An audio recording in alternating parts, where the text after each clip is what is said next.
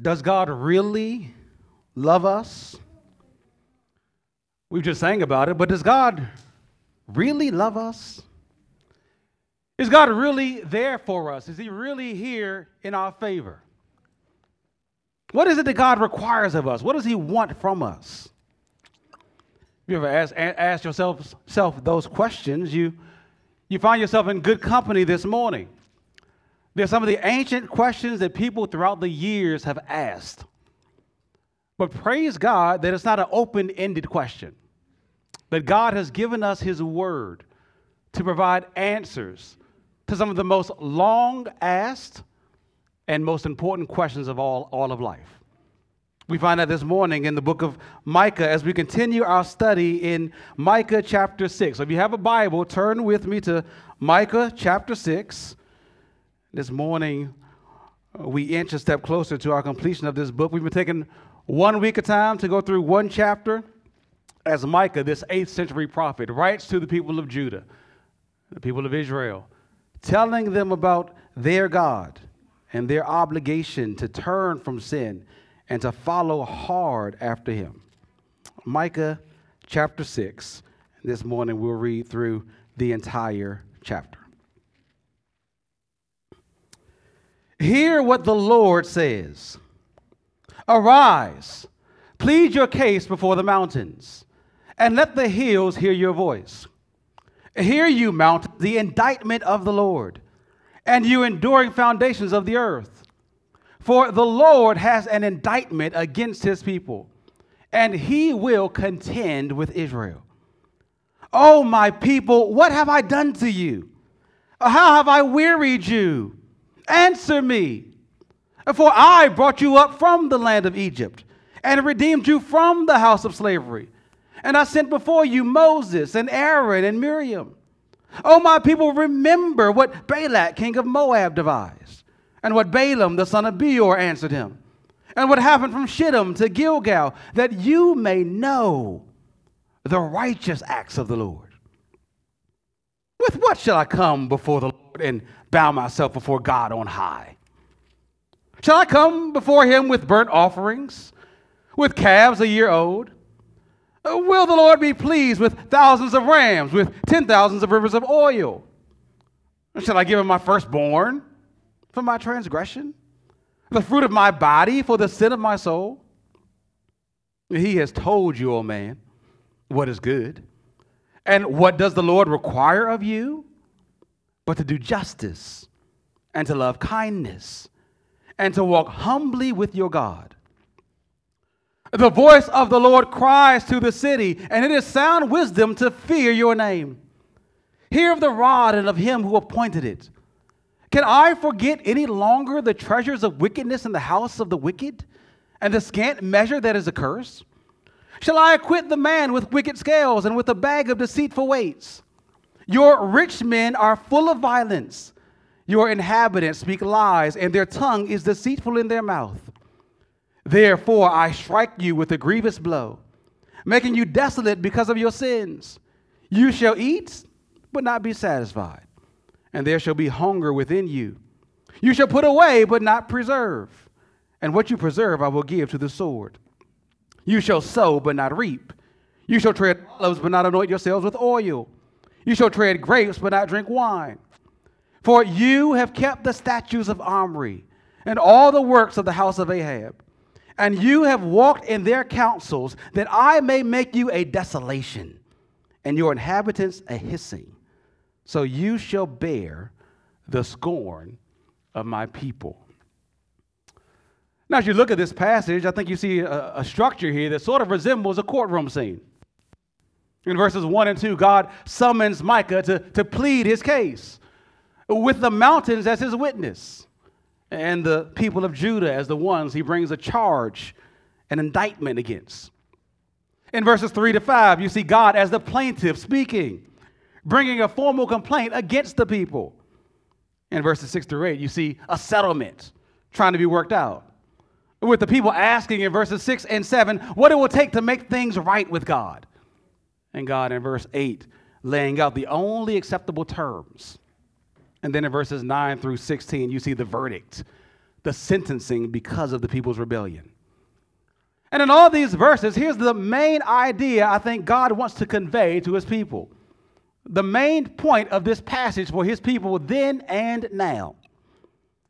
Ethical purity, not just ritual performance, is what pleases the Lord.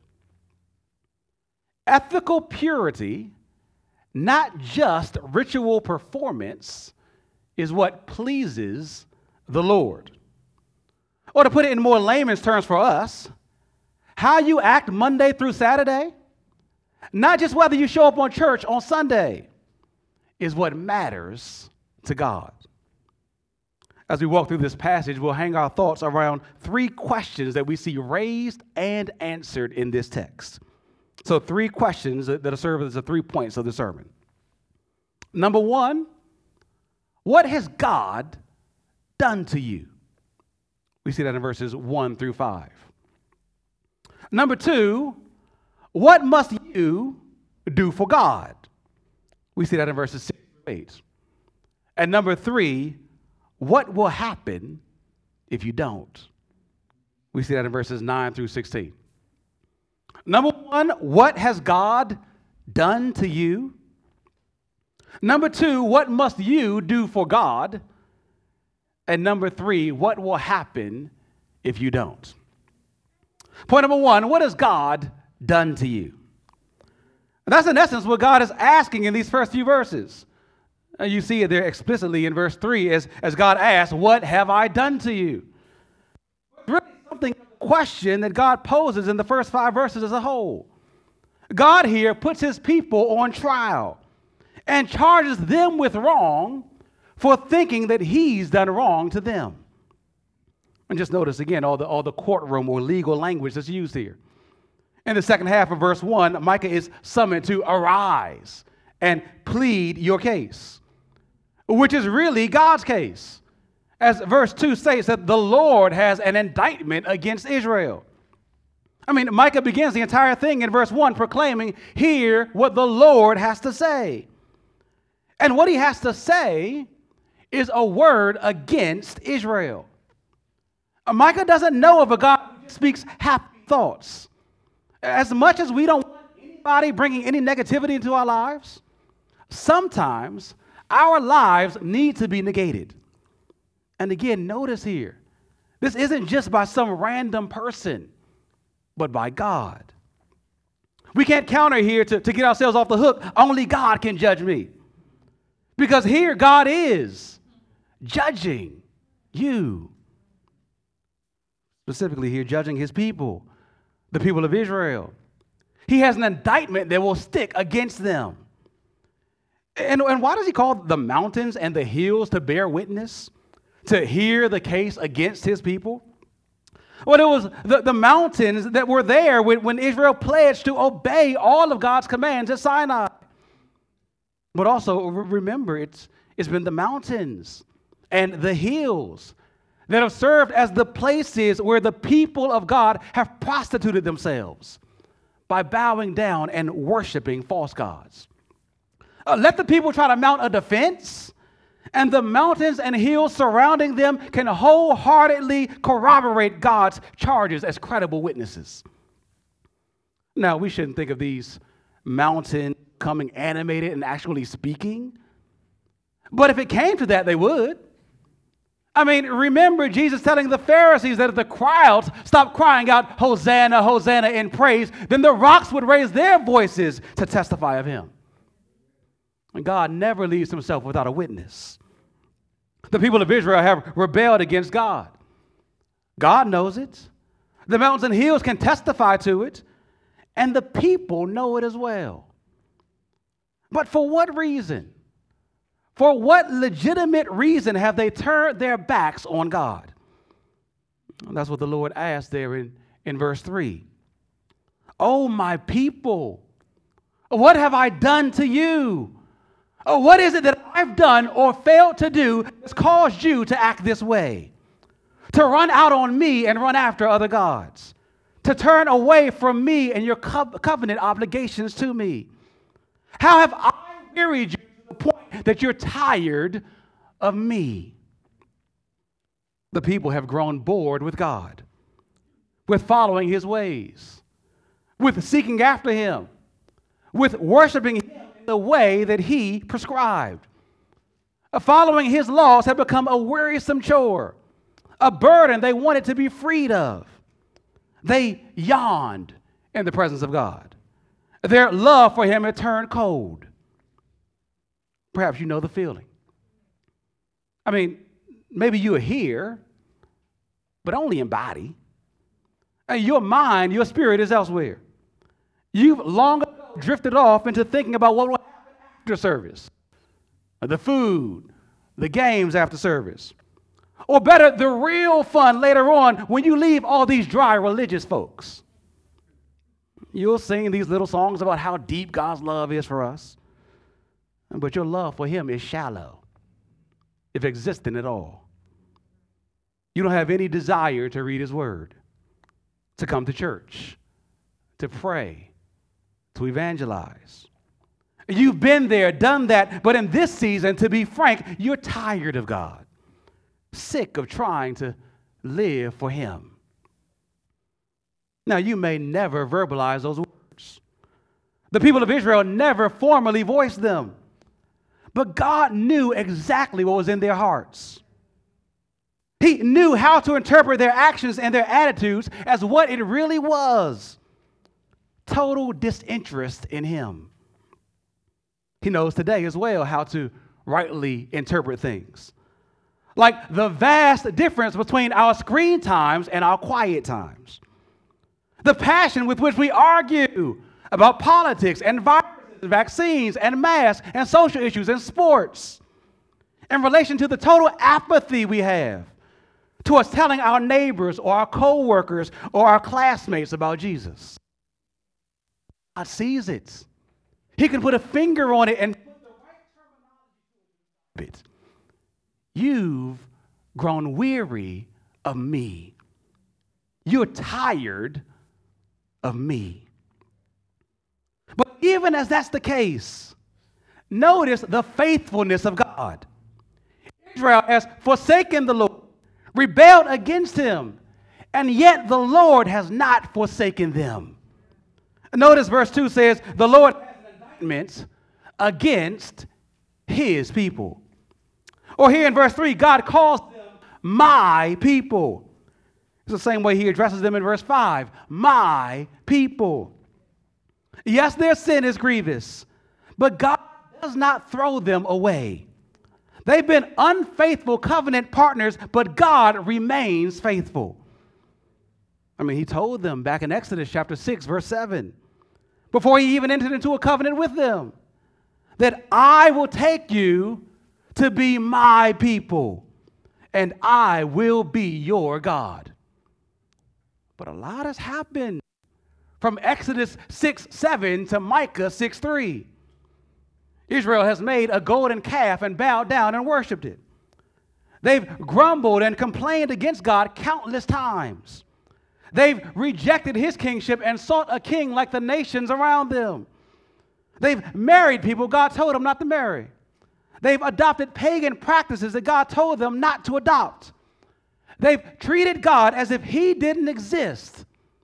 And yet, God still calls them my people.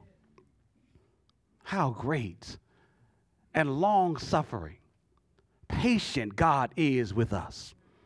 How steadfast his love is towards his people. God is gracious to us even in our sin. Yes, he has a word to speak against Judah here, but it's not to do them harm, but good. It's to wake them up and win them back from chasing after things that will only lead to their ultimate judgment. His harsh words are not to harm them, but to help them. Now, we live in a day where we think that if someone really loves us, if someone is for us, then they won't say anything against us. On the contrary, the only way love can be shown is by agreeing with and celebrating everything about us. And not to do so is to show hatred.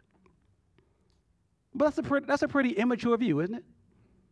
I mean, a good coach points out bad plays in practice and coaches his players hard because he wants them to succeed. A good parent corrects their children's behavior because they love them and want to see them thrive. A good God calls out his people's sins because he wants them to live and not die. I hope you see here that God has something against Israel, but it's not because he hates them, but because he loves them. They are his people. And if you care about people, then you do not want to see them plunging headfirst into destruction. He calls out to them, "Oh, my people, what have I done to you that's so wrong that you've turned away from me? Answer me." And before he gives them a chance to respond, he responds in verses 4 and 5, reminding them of all the good he's done for them. "Tell me the grounds on which you have legitimate beef with me. For it was I who rescued you from Egypt and redeemed you from the house of slavery," he says in verse 4. Stop and recall. You were in bondage to the Egyptians. Remember how hard that was, how bitter that was. Exodus chapter 1, verse 11, taskmasters were put over the people of Israel to afflict them with heavy burdens. Exodus 1:12, they were oppressed. Exodus 1:13 and 14, the Egyptians ruthlessly made the people of Israel work as slaves and made their lives bitter with hard service. Exodus 2:23 through 25, and the people of Israel groaned because of their slavery and cried out for help. And their cry for rescue from slavery came up to God. And God heard their groaning. And God remembered his covenant with Abraham and Isaac and Jacob. God saw the people of Israel, and God knew. And what did God do? He called out to Moses in Exodus 3 and told him, "Behold, the cry of the people of Israel has come up to me, and I have also seen the oppression with which the Egyptians oppress them. Come, I will send you to Pharaoh, that you may bring my people, the children of Israel, out of Egypt." God stretched out his hand, and he delivered Israel out of Pharaoh's hand, sending Moses and Miriam to lead and to serve them. "Oh, my people, what have I done to you? How have I wearied you? I'm the one who rescued you from the weariness you were in Egypt. Remember? Remember how I brought you out of Egypt and into the promised land." And that's what God points their eyes to in verse 5. "Oh, my people, remember what Balak, the king of Moab, devised, and what Balaam, the son of Beor, answered, and what happened from Shittim to Gilgal." In Numbers chapter 22, the people of Israel are in the plains of Moab, waiting to cross over into the promised land of Canaan. And Balak, the king of Moab, when he sees how many people there were, he becomes afraid. And so he hires out this prophet Balaam to come and curse the people of Israel so they might be defeated. But God steps in for his people. He appears to Balaam and tells him that he can only bless and not curse the folks. And so Balaam can do nothing other than prophesy to Balak that Israel would crush all their enemies, including the Moabites, as they marched into the promised land. Or remember, Micah says, what happened in Shittim? Where Numbers chapter 25, verse 1 tells us that Israel began to whore with the daughters of Moab and to sacrifice to their gods, where they broke the covenant with God. But then remember Gilgal, where Israel passed over the Jordan and landed on the other side in Gilgal, where Joshua chapter 5 says the covenant was renewed. Jog your memories, oh my people. Search through your timelines. What have I done to you? Only good and not harm. Work to prosper you and to give you a future and a hope.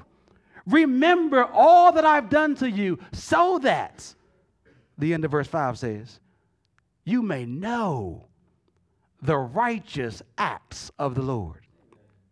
The problem is not with me, but with you. It's not that I've stopped working to save and secure and bless you. The problem is that you stop trusting in me. I think it shows us that forgetfulness is often the first step to faithlessness. Forgetfulness is often the first step to faithlessness. When you forget all the good that God has done for you, it tempts you to try to find good in some other God. It grows ingratitude in you and produces grumbling against God. Now, you see it in your own life. How often have you told your spouse, you never pay me any attention? You never put my interest first. The kids, how often have you blurted out to your parents, you always say no. You always criticize me. Really? We have selective memories, don't we? But I wonder if those complaints against our parents and our spouses, against our loved ones, are really just veiled jabs at God. Frustrated because he never seems to give you what you want when you want it. He always seems distant when times are hard and you need him most. We can all be guilty of spiritual amnesia, forgetting that it's never been God that's unfaithful, but always us. Now, how can we fight against that forgetfulness? Well, for one, as a church, I think we need to remind each other of God's faithfulness. And that's one of the ways that we do when we pledge our covenants, to exercise an affectionate care and watchfulness over each other. I pray that duty especially encourages you if you're an older member here. You know, we got a lot of 30s and 40-year-olds in our congregation, but we need saints in their 50s and 60s and 70s and 80s. We need your testimonies about God's faithfulness over the years to build up our faith when we're tempted to walk away from God. I pray that even as the Lord grants you old age and gray hairs, he continue to use you to proclaim God's goodness to future generations. Another way we can fight against the forgetfulness that leads to faithlessness is simply by reading our Bibles. I mean, you notice the things God commands his people to remember in verses 4 and 5? Are things recorded in his word? God has written a record of his reliability, of his far-reaching love, to serve as a strong defense against the enemies of the world, the flesh, and the devil that are always saying that God's care is lacking, that God's love is drifting. God says, read the Bible from front cover to back cover and see this one unending story of my love for you. Amen. And that story is centered on his son, Jesus Christ, where God reminded Israel of rescuing them from bondage and rescuing them from their enemies to bring them into the promised land. The greatest act of saving love is when God sent his son into the world to save us from our sins. He lived the perfect life we should have lived, a life of perfect obedience to God. But then he laid down his life for us. And he picked up a cross and he died the death we deserve to die for our sins so that we might be saved. And Jesus Christ rose up from the grave to give us new life and freedom from sin and reconciliation with God to all those who turn from their sins and believe upon him. What has God done to you? Absolutely nothing wrong, but everything for your eternal good. So how will you respond? How will you respond? That leads us to point number 2. What must you do for God? What must you do for God? God has laid out his case against Israel. It's not him who's done wrong, but who's wearied them, but them who've rebelled against him. He's passionately recounted specific acts he's done for his people in an effort to woo them, to win them back. He wants them to see the strength of his covenant-keeping love towards them. But here, in verses 6 and 7, we see the strength of sin in responding to such a marvelous God. Instead of confessing their faults and bowing in humble obedience, the people basically respond, oh, what do we have to do to shut you up? To get you off our backs? To get more of your blessings again? Just tell us. Now, it's presented in more pious language than that. With what shall I come before the Lord and bow myself before God on high? Verse 6 says. But the rest of the verse and the next one shows us it's just an attempt to pay God off for promises of favor. You've got all these charges against us, that we've forsaken you and not the other way around. Okay, let's accept the purpose of your argument. Then what do we have to do to get back to your good side? What's it going to require? And this person is quoted here in verses 6 and 7, probably a representative of the entire nation, then starts bargaining. And notice how he raises the bid higher and higher with each offer. Look at the latter half of verse 6. Shall I come before God with burnt offerings, calves a year old? God, I'll give you the most tender of my flock. Offer multiple calves if that'll secure your favor again. That's not good enough? Yeah, I figured that'd be the case. Okay, well, look at verse 7 then. Let me change the animal and increase the number. Will the Lord be pleased with thousands of rams then? Is that still not sufficient? Or how about 10,000s of rivers of oil? You see the absurdity in it? I mean, the sum is far beyond anything that anyone could actually provide. Tens of thousands of rivers of oil. It just shows these are not good faith offers born out of grateful hearts. These are offers thrown at God to show that Israel thinks that his demands are far too high. He's unreasonable. And the absurdity continues as Israel raises the bid of the last offer to an incalculable amount. Look at the latter half of verse 7. Shall I give even my firstborn son? Will that satisfy you? Will that cancel my transgression, my sin that I've committed against you, and get me right with you again? There's nothing more costly than life. But this God is so taxing, so demanding, that he might require even that. And you know what? We'd be willing to sacrifice our firstborn sons if it'll get us a little help. Look at how they think about God. Their high offers actually show a low view of God. I mean, with this last offer, they lower him to the likes of the pagan deities around them, whom the nations actually sacrifice their children to. It's a practice that God had forbidden his people to engage in. But they'd fallen so far that they'd offered their own children as well. 2 Kings chapter 16, verses 2 and 3 recounts Ahaz, the king of Judah's reign, how he did evil in the sight of the Lord. And 2 Kings 16:3 says, he even burned his son as an offering, according to the despicable practices of the nations whom the Lord drove out from among his people. It's the same Ahaz who ruled during the time that Micah prophesied. Remember, Micah prophesied over an extended period of time. Chapter 1, verse 1 tells us that he prophesied during the days of Jotham and Ahaz and Hezekiah. Israel had transformed their covenant relationship with God to sort of a quid pro quo arrangement that the other nations had with them, with their gods. A favor for a favor is how they operated.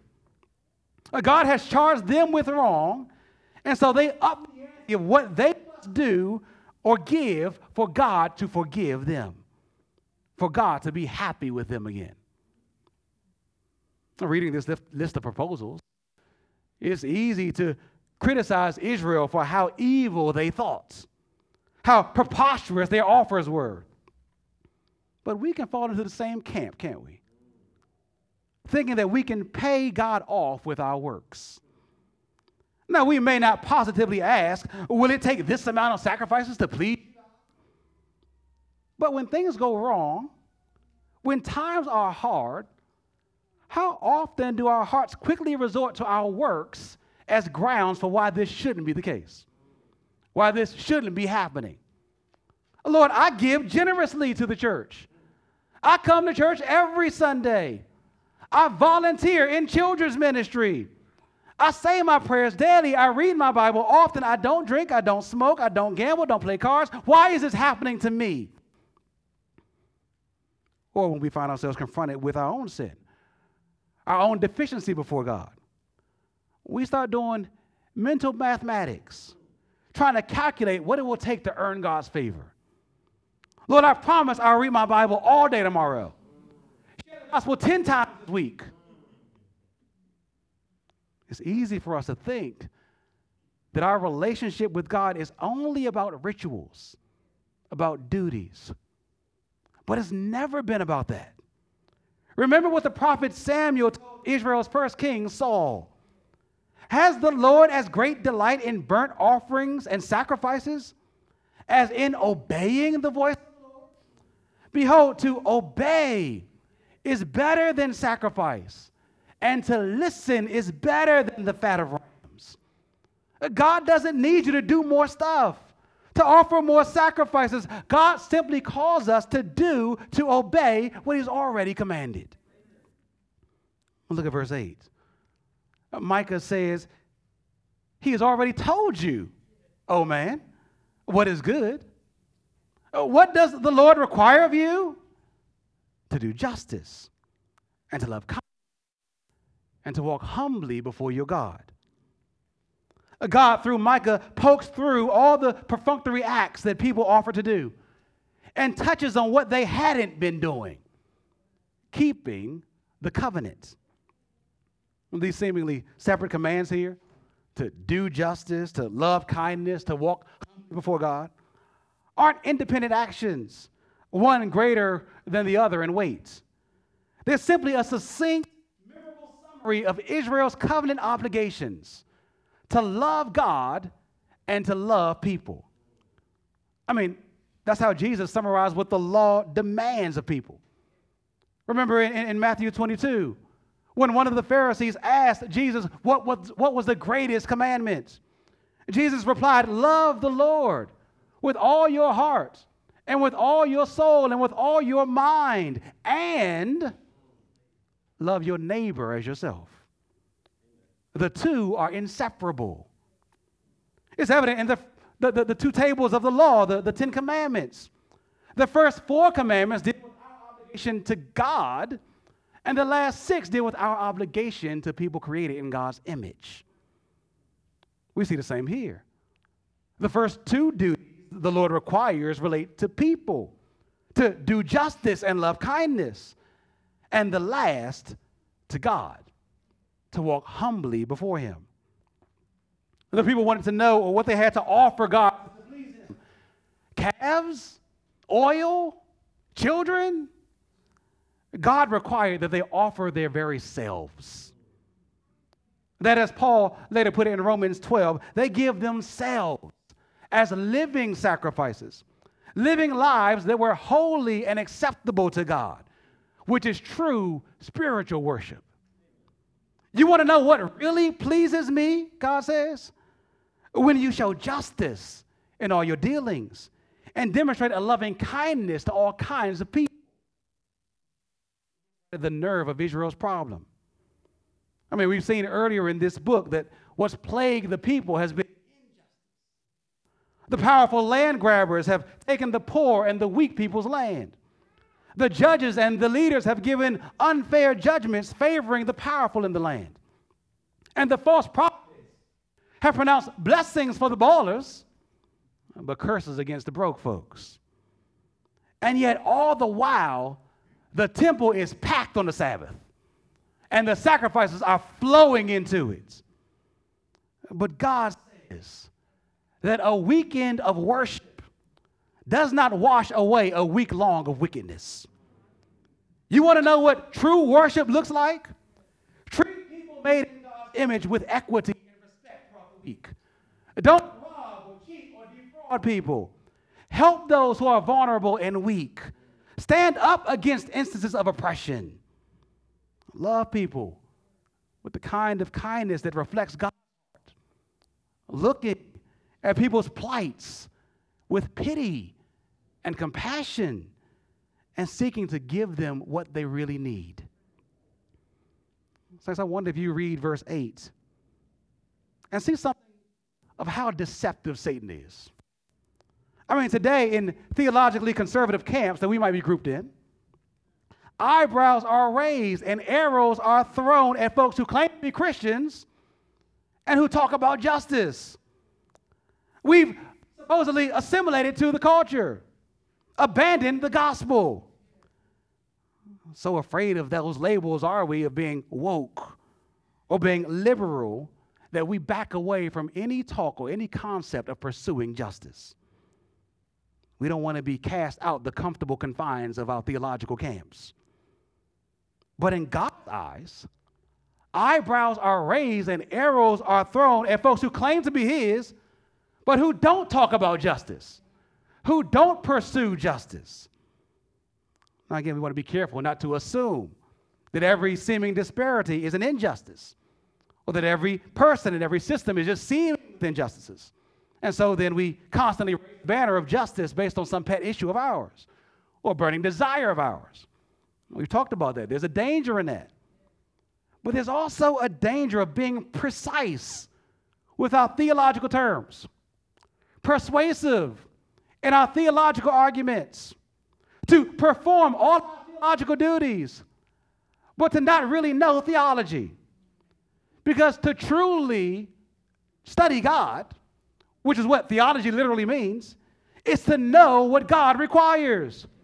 And Micah says it's not about what you know and do, how much scripture you can recount, or how many sacrifices you can give, but about how you treat God's people. What does it look like? What does it look like for us to do justice and to love kindness? Well, God doesn't give the kind of bullet point list of activities that we all would like. But he has placed us around people to love. So how are your relationships in your family, in your neighborhood, in your community, in your workplace, here in our church? Do you look down on people not as well off as you? Do you use your authority or your influence to belittle and abuse people? What's your heart's posture when you hear of a genuine injustice? Is it apathy or action? Cruelty or care? Seek to do justice in all the various spheres that God has placed you in. Saints, that's not antithetical to the gospel. That's not against the gospel. That's actually the fruit of the gospel. Caring about the things that God cares about, which only happens as we obey that last command there in verse 8, to walk humbly with God, to devote ourselves to living for him and for his glory in a way that aims chiefly to submit to him and his will. Now, none of us naturally do this. And on our own, we can't do this. But Jesus has done what we naturally cannot do. He came to earth and walked this path of humility before God and total obedience to God for us. He demonstrated perfectly what it looked like to do justice and to love kindness, constantly spending time with and sharing the gospel with and caring and helping the marginalized and the weak. And for those of us who died to save, he's given us his very spirit to live inside of us and to empower us to live our entire lives in service to God and for the good of people. Amen. What must you do for God? Offer your whole life to him in obedience and faith and live for him. But that's not to earn his favor, but rather a response to the favor he's already shown to you. Amen. Israel was God's people, and not because they worked to earn that status, but because God graciously chose to enter into a covenant relationship with them. No amount of sacrifices or works was sufficient to buy his love. That was an insult. They were to reciprocate God's love. And so are we. How great is God's love to you? Think of the kindness he's shown to you, offering his very son for you to enter into a relationship with you. You didn't earn it. You didn't work for it. It was a free gift given through faith. Your only requirement now, continue to live by faith, remaining faithful to God, which is reflected in how you treat his people. That's what truly pleases the Lord. Failing to live this way, however, while continuing with our supposed religious performances, only displeases him and will incur his punishment. Which leads to our third and final point. What will happen if we don't do what God demands? Point number 3, what will happen if we don't? As you look at this final section, you just see God's verdict on his people if they don't turn away from their unjust ways and live just, God-honoring lives. Verse 9 begins with Micah's plea for the people to hear what God has to say, proclaiming that wisdom would be demonstrated in fearing him. Do not take this God for a joke. Hear of the rod of discipline that God will appoint to strike you if you don't turn from your ways. And then starting in verse 10, just notice how God just starts recounting all their unjust practices. He won't forget their wickedness, he says in verse 10. He won't acquit those in verse 11 with wicked scales, with deceitful weights. It refers to the practice of rigging weights and measures to cheat buyers, to defraud. The exact kind of unjust business practices that have become commonplace in Israel. And God pointed it out in chapter 3 earlier, when he said the people all make crooked what's supposed to be straight. Verse 12, God says the rich men are full of violence. They feed on the poor. Micah talked about that earlier as well. With the wealthy land barons and rulers abusing the poor, snatching their lands and feasting on them like cannibals. He continues in verse 12, your inhabitants speak lies, like the false prophets were constantly doing in the land, and deceiving the people. Therefore, God says in verse 13, because of all this, I will strike you with a grievous blow, making you desolate because of your sins. God was going to raise up a people, the people of Babylon, to come and strike Israel down. They would raid Jerusalem and carry off the people of Judah as exiles, and the land would be desolate. But even before then, God would turn himself against them as their enemy. He would shut up heaven so that their food supply would be short. They'd have food to eat, but not enough to be satisfied, verse 14 says. Some to preserve them for a little while, but the little that they did store up, God would allow others to come in and take by the sword.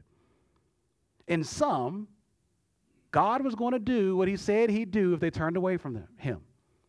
He was going to curse every facet of their lives. And again, remember why. God is not vague here. He says, because of your sins. For, he says in verse 16, you have kept the statutes of Omri and the works of Ahab, the two kings in Israel, who the best thing that's said about them is that this king did worse than every other king before them.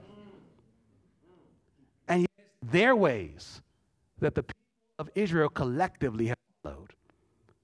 And it's God's judgment that they rightly earned, as all of us have. When we walk in the ways of wickedness, instead of in the path that God has laid out for us, when we don't do what God commands, but rather do what our hearts desire, when we live in sin and away from the Lord, we promise ourselves nothing but meeting this certain and future judgment. We might enjoy some of the fruits of God's common grace now. We might have some food and drink. We might have temporary riches and prestige. We might laugh and have a good time.